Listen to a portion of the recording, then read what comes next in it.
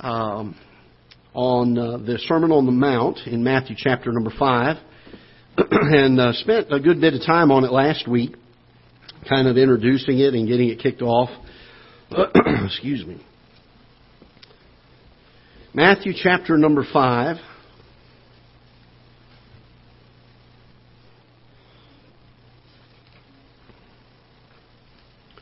And we'll begin reading in verse number 1. Matthew chapter 5 and verse number 1. And seeing the multitudes, he went up into a mountain, and when he was set, his disciples came unto him. He opened his mouth and taught them, saying, Blessed are the poor in spirit, for theirs is the kingdom of heaven.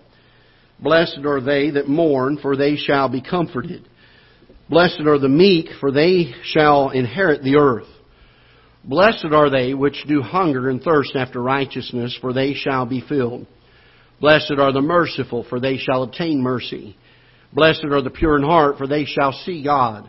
Blessed are the peacemakers, for they shall be called the children of God. Blessed are they which are persecuted for righteousness' sake, for theirs is the kingdom of heaven. Blessed are ye when men shall revile you and persecute you, and say all manner of evil against you falsely for my sake. Rejoice and be exceeding glad, for great is your reward in heaven, for so persecuted they the prophets which were before you. Father, we pray that you'll bless the message this morning for the next few moments. I pray that you would give clear direction. May your Holy Spirit work in the hearts and do a work that we cannot do. Father, we don't stand here today and just pass the time of a service so that we can check off our duty of going to church today. But Father, we want to hear from your word. We want your Holy Spirit to do an extraordinary work, a transforming work in our lives. Lord, we ask that you would allow him to draw very near to us, and may our hearts be brought into such a frame of mind and such a condition that we are hungering and thirsting and longing for him to do something. I pray that as we go through this time that we spend together around your word, that there will be an unusual stirring in our hearts and something that will draw us closer to you. Help us to be more dedicated and consecrated to you. Draw our hearts closer that we would love you more. And Father, I pray that you would bless all that we say and do here today. May we not be a reproach. May we not have anything that would be a hindrance to the working of your Holy Spirit, that we would not grieve him or quench him, but that he would have full course to do his work in our hearts. We pray in Jesus' name. Amen. We spent some time last week, and just by way of giving you a little bit of background, the Sermon on the Mount is the longest sermon that we have recorded that the Lord Jesus Christ preached. It takes 3 chapters. In chapter 4, he speaks first of all of people being saved, and he deals with that in 1 verse. And so this sermon is not geared for those that are lost. This is not a salvation message.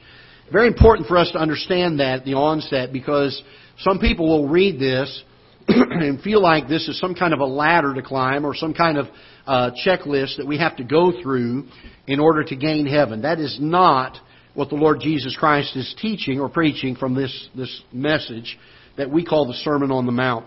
It is a message of discipleship. Once a person is saved, once we've trusted Christ as our Savior, then there is to be a growth in the Christian life. We're living in a day where a lot of people make a profession of faith. They trust Christ as their Savior, and they say, I'm saved. And then they just kind of say, well, that's all there was to it. I guess I'm on my way to heaven. That's all I need to do at this point. And we're living in a day where a lot of people who trust Christ as their Savior are not growing in the grace and the knowledge of the Lord Jesus Christ. In fact, the book of Hebrews talks about that. The writer of Hebrews says that there are some that ought to be teachers themselves. They've been saved long enough. They should have grown. They should have learned Scripture. They should have been studying to show themselves approved unto God, workmen that need not to be ashamed. And yet the Bible says, and the writer of Hebrews says, that there are some of those that are like that are in need themselves to have the first oracles of Scripture taught to them again. They're on the milk of the Word, if you will, and not the meat of the Word. And so we find that there is a theme of Scripture that once we're saved, once we've trusted Christ as our Savior, there ought to be a desire, there ought to be a drive, there ought to be a consecration and a dedication to discipling and learning from the Lord Jesus Christ how He wants us to live. It ought to be motivated by our love for Him. And it's amazing to me how many times in my lifetime I've sat and heard preachers preach, and they put the guilt trip on you. You know what I mean? There's a good way to do that. Now, there's a difference between a preacher putting a guilt trip on you and the conviction of the Holy Spirit. But there are preachers that will get out here and they'll say, you got to do it, and if you don't, God's going to judge you for it, and He's going to really get your goat if you don't do this. That should never be the motivating factor for discipleship. The discipleship, Paul said it this way, he said, the love of Christ constraineth me.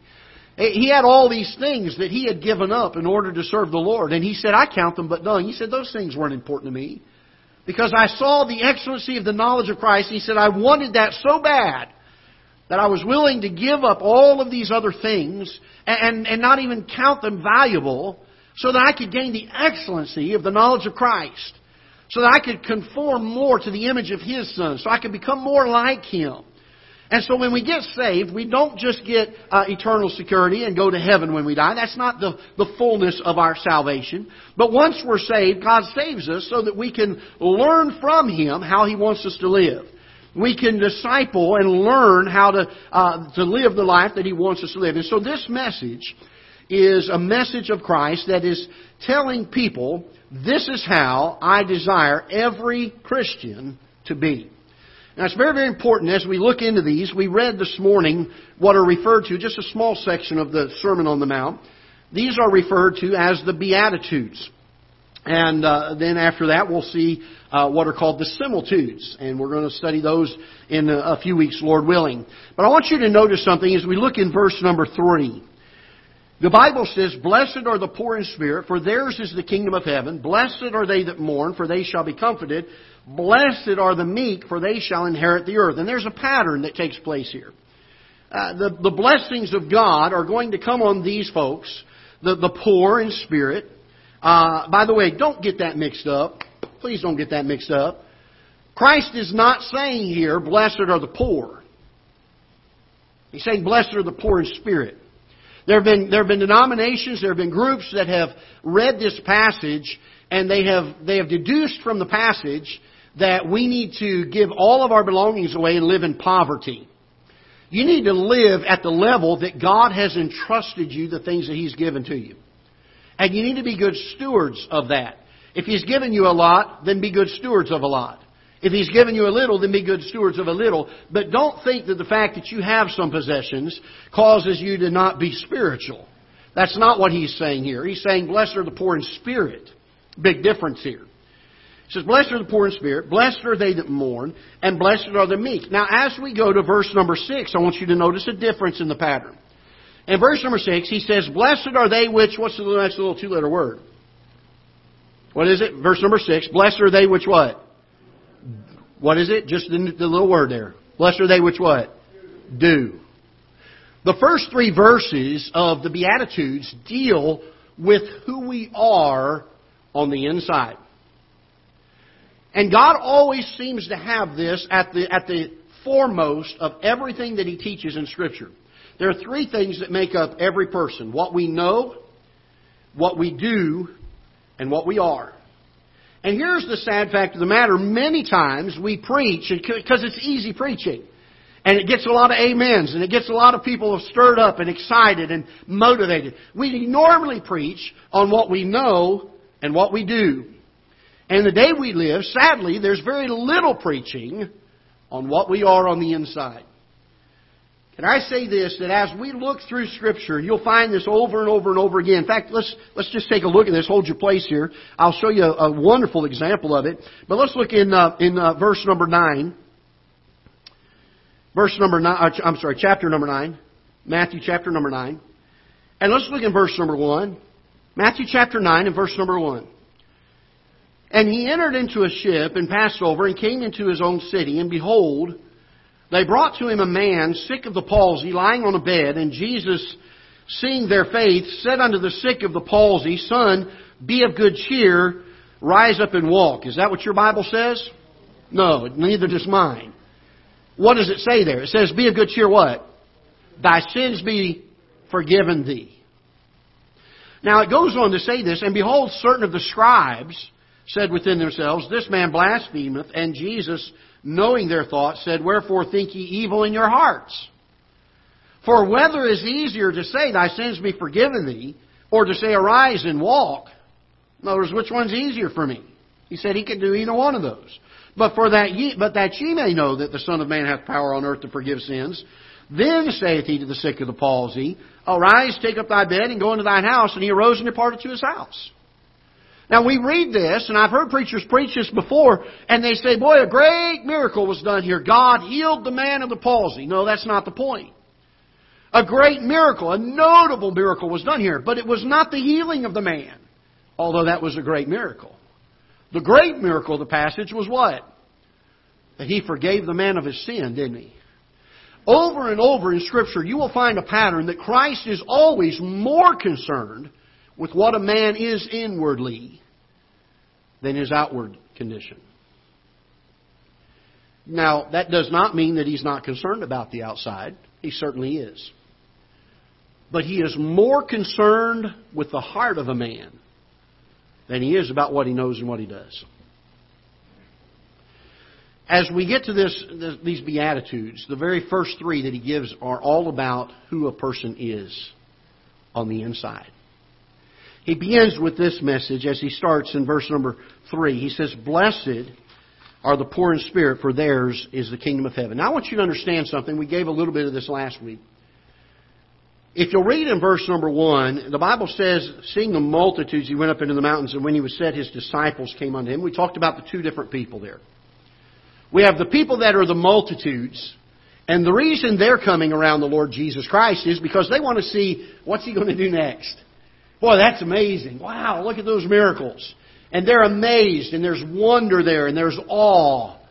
And then secondly, I think they come oftentimes because they want to see what they can get. You know, things that, boy, he's feeding the 5,000. He's got the fish and the loaves, and we're all going to get something from this. Take that souvenir home. Boy, you wouldn't believe, Mom, look what Christ did for me. And those are the multitudes. They're there for the amusement, if you will. They're there for the interest. But then you have the disciples. They're mentioned there in verse number 1, aren't they? The disciples, if you remember in chapter number 4, Jesus comes along the Sea of Galilee. He sees James and John, and He says, follow me. He sees Andrew and Peter. He says, follow me. I'll make you fishers of men. And the Bible says immediately and straightway, one in one case and one in the other. They left their nets.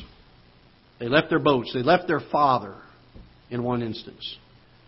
And they followed Him. What was the difference?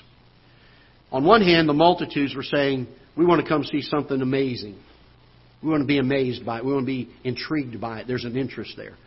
On the other hand, there were some men who said, I want to know what this man has to teach me more than I value my livelihood and even my own family. And I'm willing to pay the price. And in verse number 1, we find that they left the multitudes, didn't they? They separated from them. And seeing the multitudes, He went up into a mountain and was set, and His disciples came unto Him. They had to separate from the multitude in order to be taught. Interesting thing, they went up into a mountain.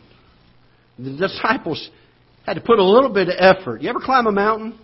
As I get older, I huff and puff walking up the sidewalk. You ever try to go up a mountain?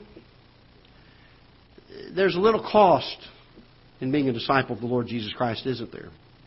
Sometimes it's not the most convenient thing. Sometimes there's going to take some effort along the way. These disciples come to Him when He's set. He begins to teach them.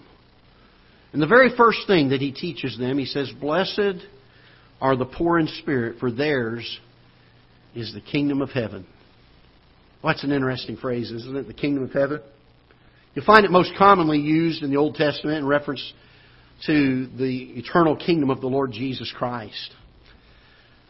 The Jews thought He was coming as the King and as the Messiah and as the deliverer back in the day when He came as the Savior of man. They didn't expect Him to come in a stable. They didn't expect Him to come the way that He did.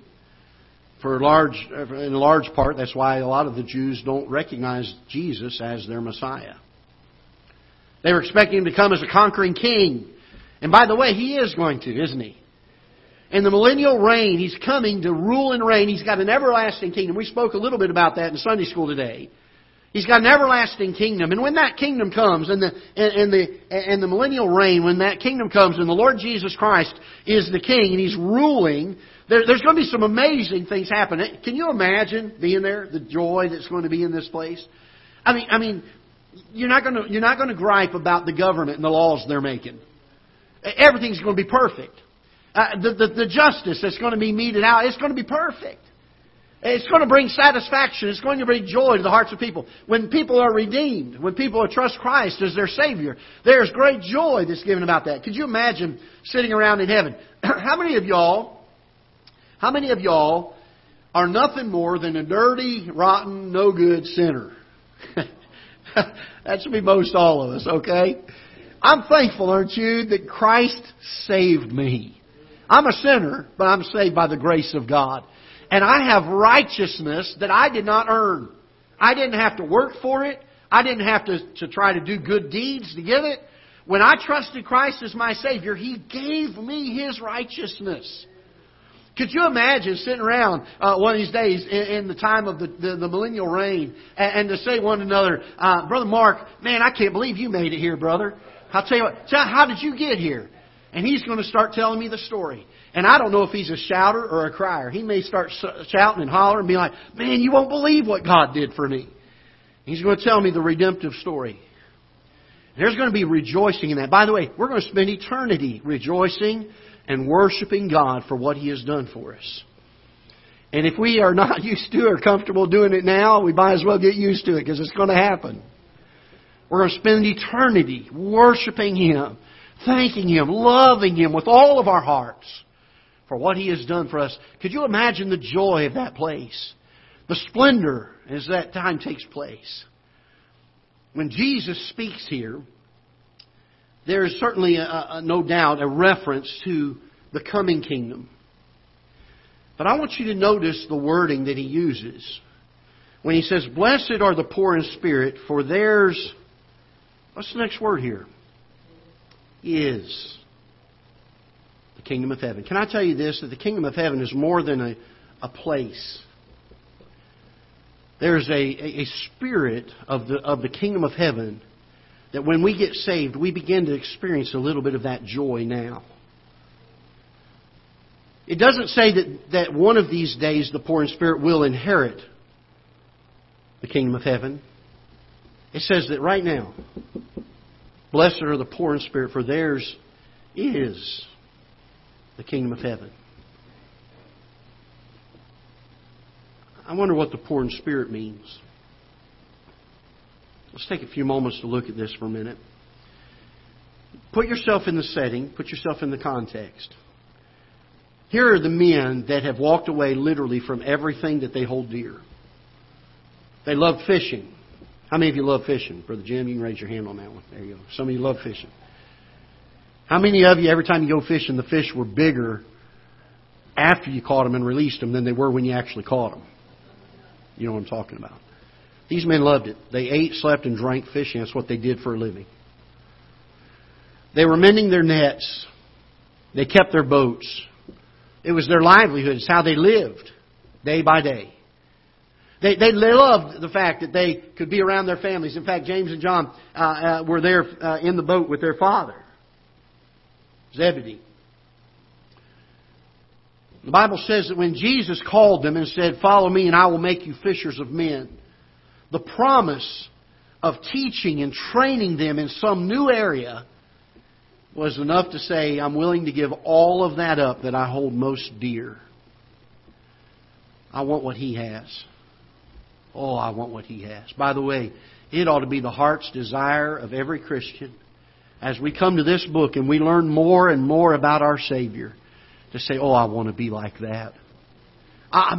He is such an example. I want to be just what He wants me to be.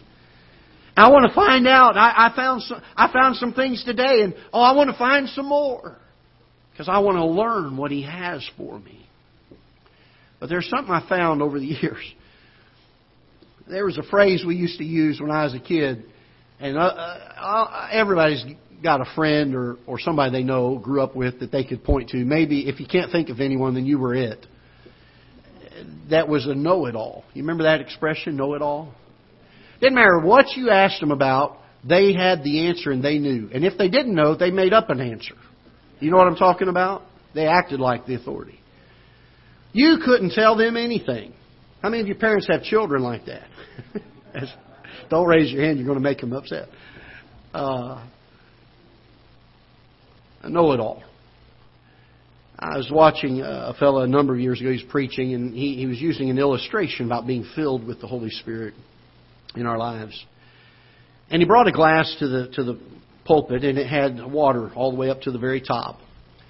And he had another pitcher of water over here. And he said, we're going to let this pitcher represent the Holy Spirit. He said, we're going to let this cup represent our lives. He said, the Holy Spirit wants to fill us, but we are already full of ourselves. Not much room for Him. He said, in order for the Holy Spirit to have complete and full filling of that vessel, you have to take this first and empty the self out of it. And put it back down and say, Holy Spirit, here it is. It's yours. We're living in a day where people are full of themselves. And I hate to say this way, but it's true.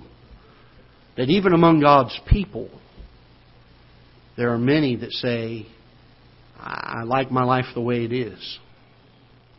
I don't want to change it. I don't have a desire to pattern my life after this book because I've already got so much in there that I love.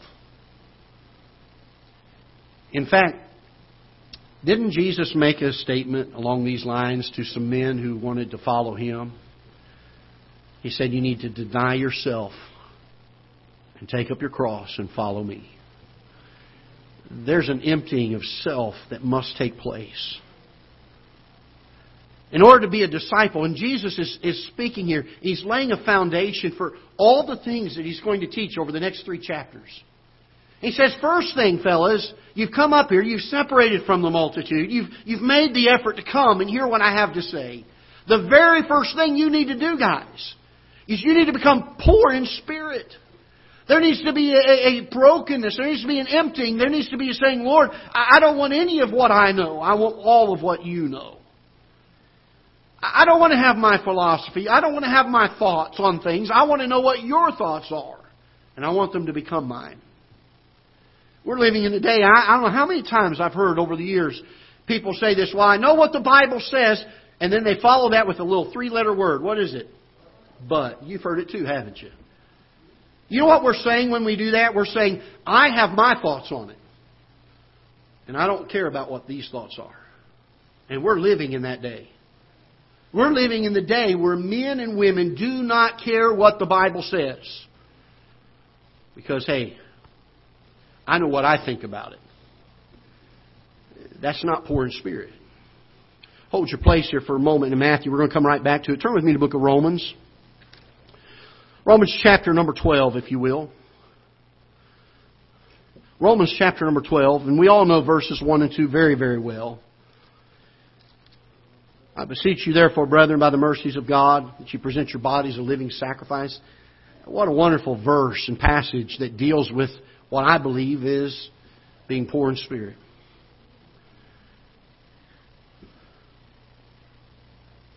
He says, present your bodies a living sacrifice, wholly acceptable unto God, which is your reasonable service. Be not conformed to this world, but be transformed by the renewing of your mind, that you may prove what is that good and acceptable and perfect will of God. And I want you to see what verse number 3 says. For I say through the grace given unto me, to every man that is among you, not to think of himself more highly than he ought to think, but to think soberly, according as God hath dealt to every man the what? Measure of faith. He says, listen, you need to slow down on how much you think of yourself and let God do some things in your life. There's a measure of faith that He gives to us. And I believe very, very strongly that in this verse, there's an indication that the measure of faith is either increased or limited by the view of ourselves. Am I empty? Do I have confidence in myself? We teach often that as Christians, there ought to be a boldness, there ought to be a confidence in sharing the gospel. But I wrote a couple notes down here on this thought. There's a possibility of confidence being sinful and being wrong. What makes the difference? Should we have confidence? Well, absolutely. I think the Bible teaches that there ought to be a bold confidence. But what makes it sinful is the object that we're basing our confidence on. If my confidence is the fact that I am able to do this, or I think this, or this is my view on this thing, and my confidence is in what I think, that becomes pride, that becomes arrogance, and that is sinful. Where we have confidence, where it is not sinful, is when we say, Lord, I cannot. And any confidence that I have in preaching or sharing the gospel with anyone is absolutely 100% confidence that I have in the Lord Jesus Christ. Paul spoke of that very highly. In fact, it's amazing. Jesus said to His disciples in another time, He said, without me, ye can do what? Nothing. That'll really build your confidence, won't it? Go out and tell somebody you can't do anything. Boy, thank you for that confidence booster. But He also told the disciples, with men it is impossible, but with God all things are possible. What is He speaking of here? Somebody being poor in spirit. Somebody that will literally empty himself of himself. And say, Lord, I don't want what I know, what I hold to, what I've worked on. I don't want to rest on those things. I don't want to have confidence in self. I understand and I recognize that without You, I am nothing. To get to a place in our lives where our humility is, Lord, if You can't do a work in my life, if You don't do a work in my life, then it can't be done because I have no confidence in self. Look with me, if you will, in Philippians chapter number 2. Christ, who did not have to, gave an example to us. Isn't that an amazing thought? Christ, who is perfect in every way, decided that He was going to do some things that show us imperfect humans how we ought to be on the inside. Look in Philippians chapter 2 for a moment. He says, in verse number 1, if there be therefore any consolation in Christ, if any comfort of love, if any fellowship of the Spirit, if any bowels and mercies, fulfill ye my joy, that ye may be like-minded, having the same love, being of one accord, of one mind. Now he says this, let nothing, how much? Nothing. Let nothing be done through strife or vainglory, but in lowliness of mind. Let us each esteem other better than themselves. Look not every man on his own things, but every man also on the things of others. Let this mind be in you, which was also in Christ Jesus. What mind? What mind is He speaking of here? He tells us. This is the mind that Jesus had.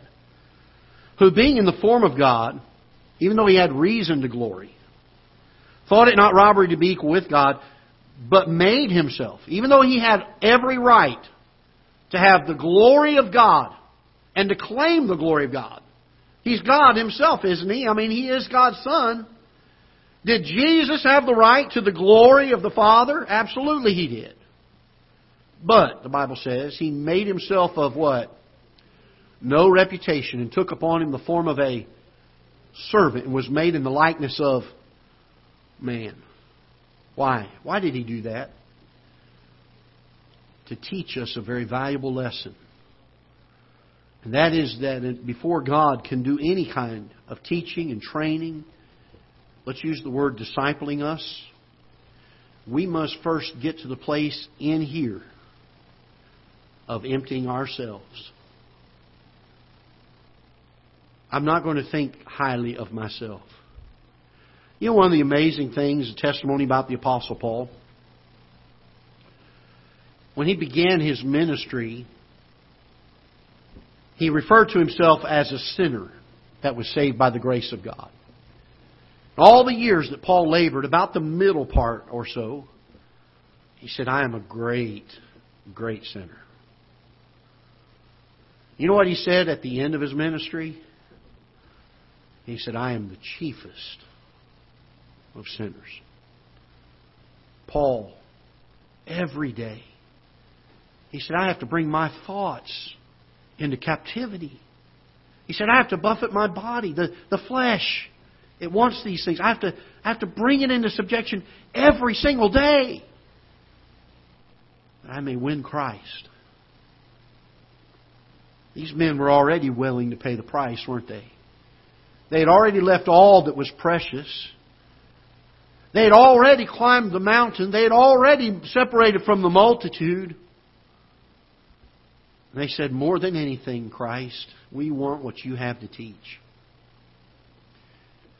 In fact, they spent 3.5 years following Him everywhere He went. Listening to everything He taught. Soaking it all in. But before they could soak it in, they had to be empty.